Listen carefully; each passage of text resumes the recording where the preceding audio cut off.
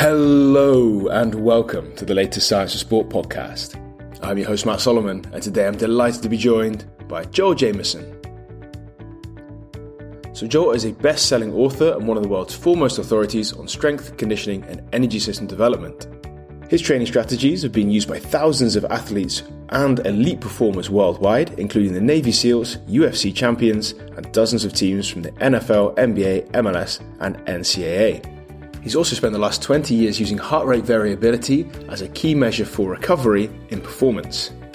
So who better today to discuss how data-driven recovery can elevate your sport performance? So without further ado, it's time to welcome Joel onto the show. So Joel, welcome to the Science for Sport podcast. It's a pleasure to have you back on. Yeah, thanks. Great to be back on again. Thank you very much for joining us. So for those who haven't listened to your first podcast and don't know who you are, can you give us a quick introduction as to who you are and what you've been up to until now? Yeah, I'll try to condense 20 plus years in fitness in a few seconds for you here. I got started late 90s, collegiate football, worked with a fantastic strength coach named Bill Gillespie.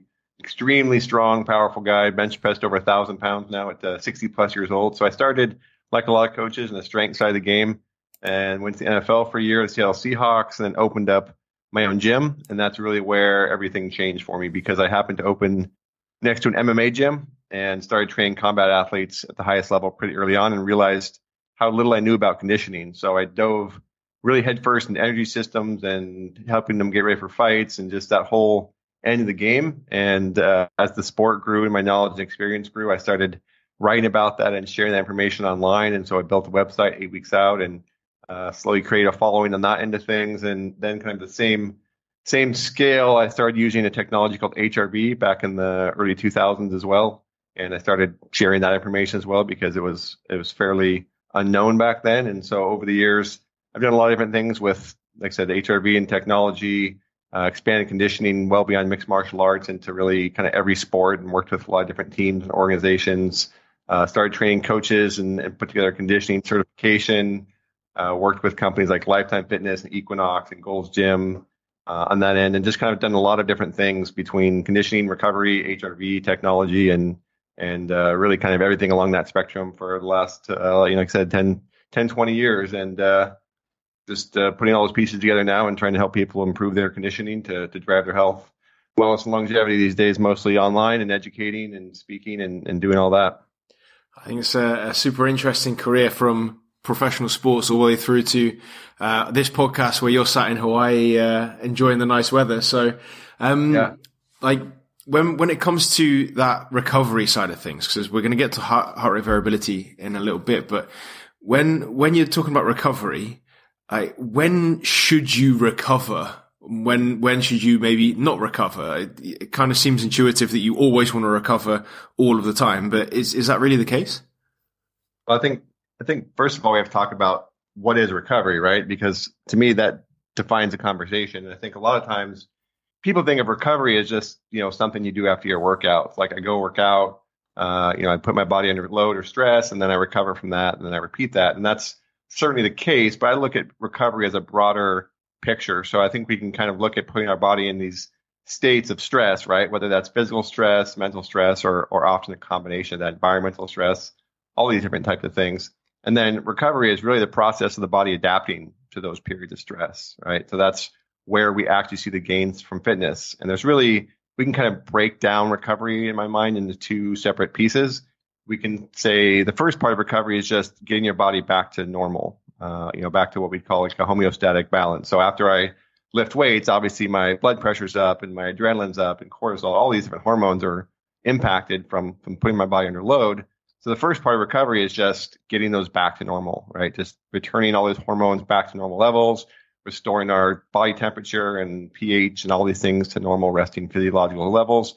But then the second and extended part of recovery, which we really care about equally, if not more, is the adaptation to that lifting. And that's where protein synthesis has to increase and our body has to turn the foods we eat and the foods we have stored into new tissues and into new processes and structures in our body that improve our fitness ultimately. And that is really, the stage of recovery where we see good things happen. So in that sense, you always want to recover, obviously, because that recovery is the process of adapting. And that means, in the case of fitness, getting in better shape. whether that's strength or power or endurance or whatever the case may be. So the question is, yeah, we always want to recover because without recovery, we're not adapting. And the question becomes, and probably what you're alluding to is, are there periods where we want incomplete recovery? And the answer is, yeah, depending on what you're doing, there may be periods where you have to successively load a fair amount of stress in order to really trigger that adaptation. Because the more fit we are, the more training it takes to push our body to the next level. So we can kind of zoom in on lots of details of recovery, or we can zoom out on that big picture as I've talked about here. And I think that's where we need to have the most important conversations, because people get lost in the weeds of, recovery modalities, whether it's cryo or massage or a million other techniques, without really understanding, in my mind, the big picture of what we're actually trying to accomplish with these different recovery tools, modalities, and strategies. So when you're talking big picture, what for you are then the big rocks of that big picture? What do people need to do in order to make sure that they are either recovering or not recovering at the right times?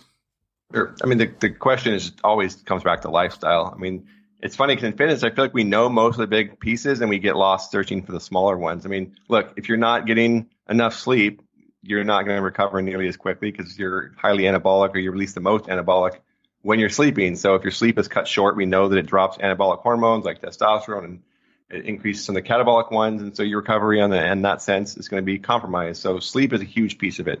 Obviously, nutrition plays a big role. If you're not getting enough calories, you're not getting enough nutrients and high quality foods, clearly that's going to slow down your recovery. If you're mentally stressed from your job or from your life all day long, that puts you in a sympathetic state where your body's under stress, and it can't be under stress and recover from that stress at the same period of time. So chronically being mentally stressed slow things down. And so learning how to manage that mental stress effectively is a huge piece. I mean, all of the variables basically in your lifestyle are setting yourself up for whether or not you're going to adapt positively or negatively to that workout. And what I mean by that is the same workout can have very different effects depending on what happens afterwards, right? If I do a great workout and I get a good amount of food and I get a lot of sleep and I'm not stressed out, my body's going to have plenty of energy to devote to that workout and adapting to that workout and making my body more fit, right? But if I do that workout and then I'm stressed out of my mind trying to meet a deadline at work, and I'm worried about paying the bills, and I sleep for 4.5, 5 hours, and my food is all over the place, that workout could actually put my body in a period of stress where I don't adapt positively to it, where maybe I start to have injuries creep up over time because I didn't fully recover from it, and I did it over and over again. So there are a lot of differences between, one workout to the next based on what happened in between them. So really it comes back to the big picture of lifestyle drives recovery, and recovery drives what happens from your work in the gym. And when you want to measure that recovery, what kind of KPIs do you think are important to look at? I mean, it's easy to say, are you recovered today? But are there some more in-depth things that we can do to ensure that we're getting a really comprehensive picture of what recovery might mean to an individual? Look, I think from just a data and big picture standpoint, the HRV metric that I mentioned earlier is really kind of the single best tool we have. Aside from that, subjective feelings do matter. I mean, if you feel recovered, there's probably something to that versus feeling terrible. Now that there are better or worse people at judging that, but also just your performance in the gym. How heavy do the weights feel, or how does that run feel? What does your heart rate look like when you're training? I mean, you can look at numbers when you're training if you're pretty in tune with your body, or you pay attention and keep a training log, and you can see where your performance is headed or what it's doing as a in gym actual metrics. But like I said, just backing up to that, if you use HRV as well, and then you look at the rest of your lifestyle factors, you can infer recovery really well. I mean, I know if I only got 4 hours sleep, my recovery is probably not amazing. I know if I've been stressed out of my mind working on a project till 4 a.m, even if I did get enough sleep, that stress late in the night probably wasn't helpful. I know what my diet's been like. So I think we can intuitively put the pieces together if we really pay attention to just what we've been doing at least, and understand how much those things impact our recovery, both positively and negatively. And then, like I said, HRV really shows you that. And that's the biggest thing is I think you get the most use out of HRV when you use it to understand the role of all these things, rather than when you use it to just try to see what it tells you, and then not really pay attention to why it's doing that. Because to me, all the tech in the world is to help us learn our bodies and to learn how we adapt and to learn how we respond to different things in our lifestyle, and then we get better at it. So we have to be aware, and if we use HRV as an awareness building tool, it's incredibly powerful. If we just look at the number on the screen and don't pay much attention to anything else, I think it's less valuable. But ultimately, HRV is the best all-around metric to give us to the bigger picture of recovery. I think it's really interesting that you touched on the fact that people need to be conscious of what they're doing. So I think it's very easy to have a number of habits, whether that's sleeping poorly, eating poorly, or whatever, where they might think, oh, I want to improve recovery, but they don't necessarily consciously look at those habits because they don't see them as something which is necessarily changeable or something which they can have a large influence on. So I think it's really important that you're able to stress that and say, you know what, those big blocks, although it sounds obvious, I think a lot of people don't do it very well. So I think that's really, really important that you've touched that. And next to that, the heart rate variability stuff, like when you're saying heart rate variability, for those who don't know what that term means, can you give us a quick definition and then an explanation of how that's measured? Yeah, I mean, it's been around for a long time. It's not some sort of like new fad. I mean, people see it and hear about it now, but it's been around since like the 50s, 60s. It was originally developed by the Russians to use in their space program because they could monitor the health of their cosmonauts, or at least to monitor the stress of their cosmonauts up in space. But the shortest way to understand it is that your heart does not beat like a metronome like you might expect. It beats in a rhythmic or arrhythmic pattern, I should say, depending on your breathing influences and depending on the stress that's on your body and kind of what state it's in. And we have kind of two parts that we can shift towards, I guess, say, using the autonomic nervous system. One is called the stress state or the sympathetic state. And that's where our body is under stress and load. And we see our heart rate shift into a very specific pattern when we're in that state. And then the other is rest recovery. And we see our heart rate pattern shift into a different pattern or a different look when we're in that sort of state. And this is more of a spectrum. It's not really a light switch. It's more like a dial that your body can shift between. It's not like on or off. It's an entire spectrum that the body can function within. So heart rate variability measures essentially the pattern of our heart rate. So instead of just looking at 60 beats per minute, it's looking at that distribution of heart rate intervals across that minute, and it's quantifying that in terms of how much variability. A greater level of variability generally indicates that we're more shifted towards that recovery state, and a lower variability indicates that we're more on that stress state. So it gives gives us a snapshot into our body's autonomic function, which gives us a snapshot into how our body is coping with the stress that we're putting our body under and how much energy we're devoting towards either stress or the recovery from that stress over time. And so by looking at those snapshots on a daily basis, it's a really interesting metric to see. And kind of the easiest analogy is if you wanted to see if you were losing weight, well, you'd step on a scale every morning and you'd look at the direction, right? If your scale weight averages are going down over time, it means you're dropping weight. If they're going up, it means you're gaining weight. And we can use HRV somewhat in that same sense because we can see how our body is changing over time. We look at it on this daily basis and get an idea of where our body is heading, hopefully positively. But if not, we can see the negative changes and hopefully make some interventions to prevent that from continuing to go the wrong direction on us. And when you say, okay, you're going to wake up and measure it in the morning, what does that measurement look like? So here's the thing about HRV. There are a lot of different systems out there, and there's kind of two broad categories of how HRV is measured. One I would call active HRV, which is what my own HRV system and other HRV systems do. And that is where you take a 2.5, 3 minute measurement in the morning, preferably before you've had coffee or before you've worked out, those sorts of things. And then you get an HRV number. And now the advantage to that is it's standardized. So it's very much like weighing yourself in the morning. You get a snapshot of where you are each day to compare yourself against. And that makes it very valuable because you can see those changes relative to the same state the day before. The other is the more, I guess, commercialized version, I would say. It's passive HRV. And in that sense, it just measures it in the background. Some devices will measure it periodically throughout the day. Some devices will measure it overnight at short intervals. No one's measuring it all night overnight because it would drain your battery. So they'll just measure it little 2.5 minute intervals or 60-second intervals throughout the night, but you don't really know when they're measuring it. And then it spits you out a number in the morning.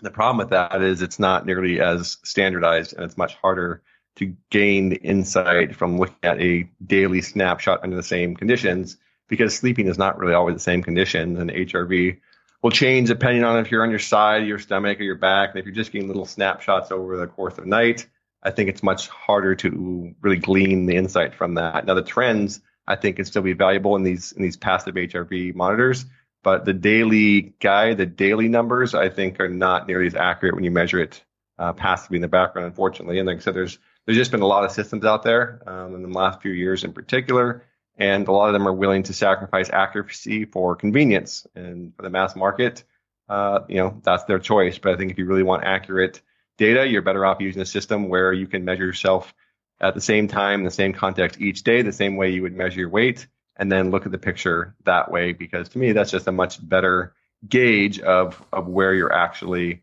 heading from one day to the next. And the measurements are at rest. So they're very easy measurements to take. In that case, you're not having to do anything active or go through a long, difficult process. You literally just sit there for a couple minutes while it measures your HRV and then spits you out a number on the back end. But the other thing that I should mention is there's a lot of different ways to calculate HRV as well. It's not like heart rate where you're just counting how many times it beats in a minute. There's math that's involved, and there's different formulas that can be used. And you can't really then compare one HRV system's number to another because they're using different metrics of HRV. They're using different filtering techniques. They're using different hardware, et cetera, et cetera. You really can't say, oh, I got this score on this HRV system. How does that compare to this score on this other HRV system? Those are just questions you can't really ask because they're not really comparing apples to apples. Even though it is the same tool, HRV, it's measured and quantified in different ways. And obviously that's super important to touch on. Like when you've got, let's assume, solid, reliable data, how can you use that to impact your recovery? So let's say that you've got an athlete there who has a poor score. How are you going to use that to actually change their lifestyle in order to improve recovery? Sure. So we can look at HRV really kind of in two contexts. The first is the daily context, like I mentioned. So the bigger the swing away from kind of your normal baseline, the more stress your body's been under is an easy way to look at it. So it's measuring kind of this bigger picture cost of stress. When we see big changes in HRV drop, it means your body's under or been under a lot of stress acutely or still under that stress acutely. When we see huge changes up way above baseline, it tells us that we're shifted in a very deep recovery state to try to recover from that. So we can't just look at the number itself. We want to look at directionally where it's going, up or down, and we also want to see how far away it is from your baseline. But in the big picture, what I'm looking for is if I could successively load myself to the point where I'm constantly under recovering or incompletely recovering, I should say, that's going to eventually trigger some negative effects in my body, right? It basically means I continually load, but I don't fully recover, which means at a minimum, I'm not gaining the full benefit because I'm not allowing my process to go through the entire spectrum of adaptation where I get better. And if I'm shortcutting that, then I'm putting in work, but I'm not getting better. So obviously we don't want to do that. And what I'll do is just look at the HRV picture from one day to the next, or maybe the last 2 or 3 days. And I can see, is the HRV showing that this athlete or myself, when I use it, is going through this stress recovery cycle appropriately and effectively, or are we under recovering from what we need to do? And then the question is, okay, well, if this person is under recovering, is it because the training load is really high, or is it because their lifestyle load is really high? And we have to kind of take those both into account, right?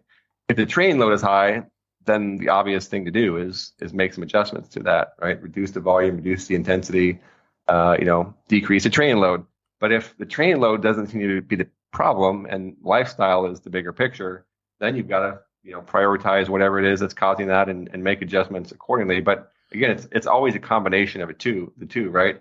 A better lifestyle with more sleep and less stress and good nutrition can support more training and vice versa. So you just kind of have to drill in. And this is where, again, to me, the awareness and the learning process is much more important than anything else. And so you just start saying, oh, look, the training load hasn't been that high, but this person's really not adapting very well. They're just not improving, and we see them under a lot of stress. Well, why? Okay, well, how have they been sleeping? Well, what's their diet been like? Well, how much mental stress has been under? You start asking these questions, figuring out what the limiting factors are, and then come up with a plan to address those things and adjust everything accordingly. Now, the second thing is HRV can be looked at in the long term as just a measure of overall cardiovascular fitness, aerobic system function.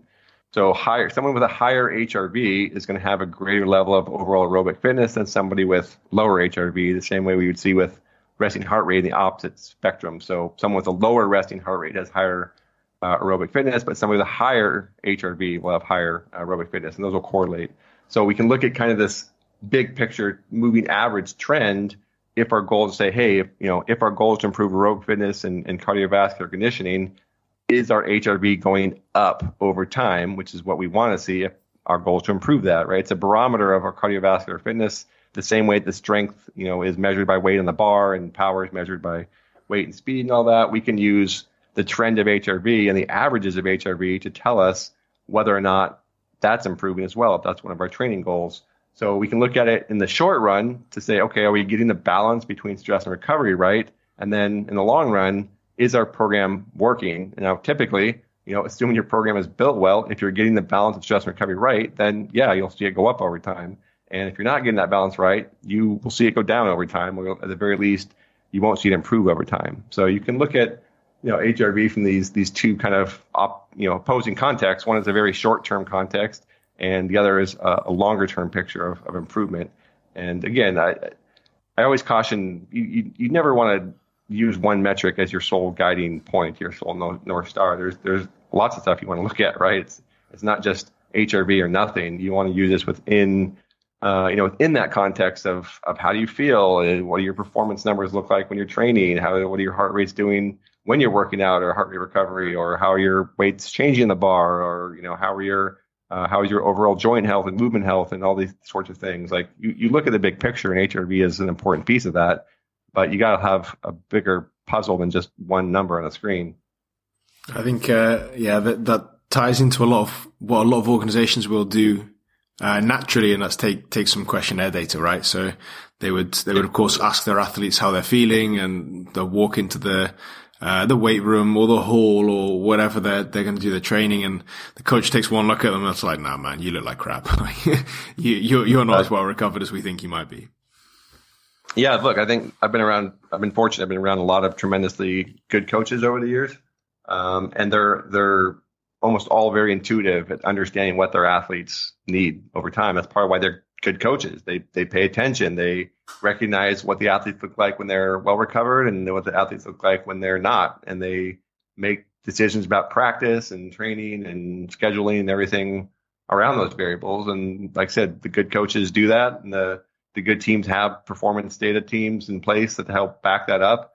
But whether you're coaching yourself or you're coaching other people, a big piece of coaching is knowing what someone needs at the time, and that's judgment and history and experience and learning and just the process of paying attention. And if you're coaching yourself, it's the same thing. You've got to be aware, and you've got to be able and willing to say, hey, I'm not ready to train at 100% right now. I need to make some changes, either lifestyle or training or both, and then do those things. I think a lot of times people just kind of go through their habits or their routines, and they just do what they do, but they're not taking the time to really question every day, is this what I need today? And, yes or no, and make decisions from that standpoint, because really it's the daily accumulation over time that leads to us improving or getting worse or staying the same. It's just a whole bunch of little decisions we have to make, and the better decisions you can make, the better results you're going to see.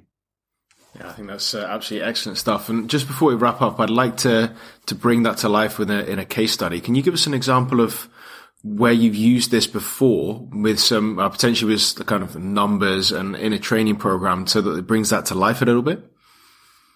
Yeah, I mean, like I said, I've trained, dozens of combat athletes over the years, and one of the things we've always striven for, I should say, is consistency and athlete preparation, right? So if we're training an athlete for a fight camp, we want to have very specific metrics of where the athlete should be in each step of that fight camp. So HRV, resting heart rate recovery between rounds are really the three things we're going to look at as an athlete goes through a fight camp, to make sure that by the time they get to the fight, they are 100% in shape and they're at peak performance, meaning that they don't have a bunch of residual fatigue and their body is capable of displaying its fitness to the highest potential, right?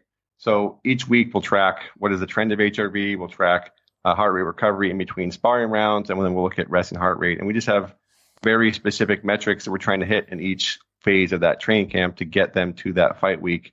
And that's really kind of the guiding picture of how all the pieces of training, nutrition, rest, recovery, everything else come together to get an athlete ready to compete. It's the same patterns over and over again to get somebody to be very consistent in their training and very consistent in their actual performance. So if you look at an athlete like Demetrius Johnson, who I was fortunate to work with for a long, long time, he set the record for UFC title defenses. And that was because everything in his training camps were incredibly consistent and everything was managed effectively so that he could show up on fight night as conditioned as possible at peak readiness and have the ability to go out there and perform, fight after fight after fight after fight. And that's really the process I've used with every athlete. I've used HRV with everybody I've trained for, 15, 20 years at this point. And like I said, the biggest thing you'll find when you start using it, whether you're a coach or just yourself, is you don't always respond the way things you think you do.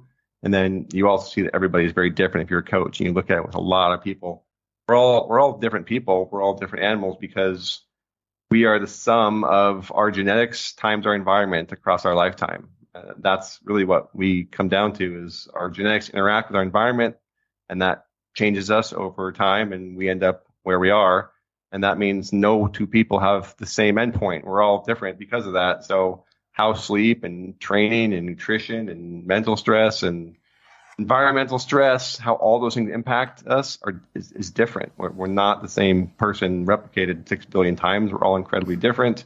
And using HRV and paying attention to the data and looking into your lifestyle reveals that. So that's just been a core part of my coaching forever, basically. And the more I've done it, the more I've learned. And so it's a hugely valuable process that just helps you dial in your own training and your own lifestyle to get the most out of your training and achieve your specific goals. Absolutely excellent. So Joel, massive thanks for your time and wisdom today. It's been an absolute pleasure. Where can people find out some more about you and what you've been doing? Sure. 8weeksout.com is my website, just number 8weeksout.com. Got all sorts of articles, different interviews there, videos. I've got a masterclass you can sign up for if you're a coach, and different tools and resources. If you're a coach, I've got certifications on there and that sort of thing. An 8-week program for those who just want to go through the process. And of course, I include education along that.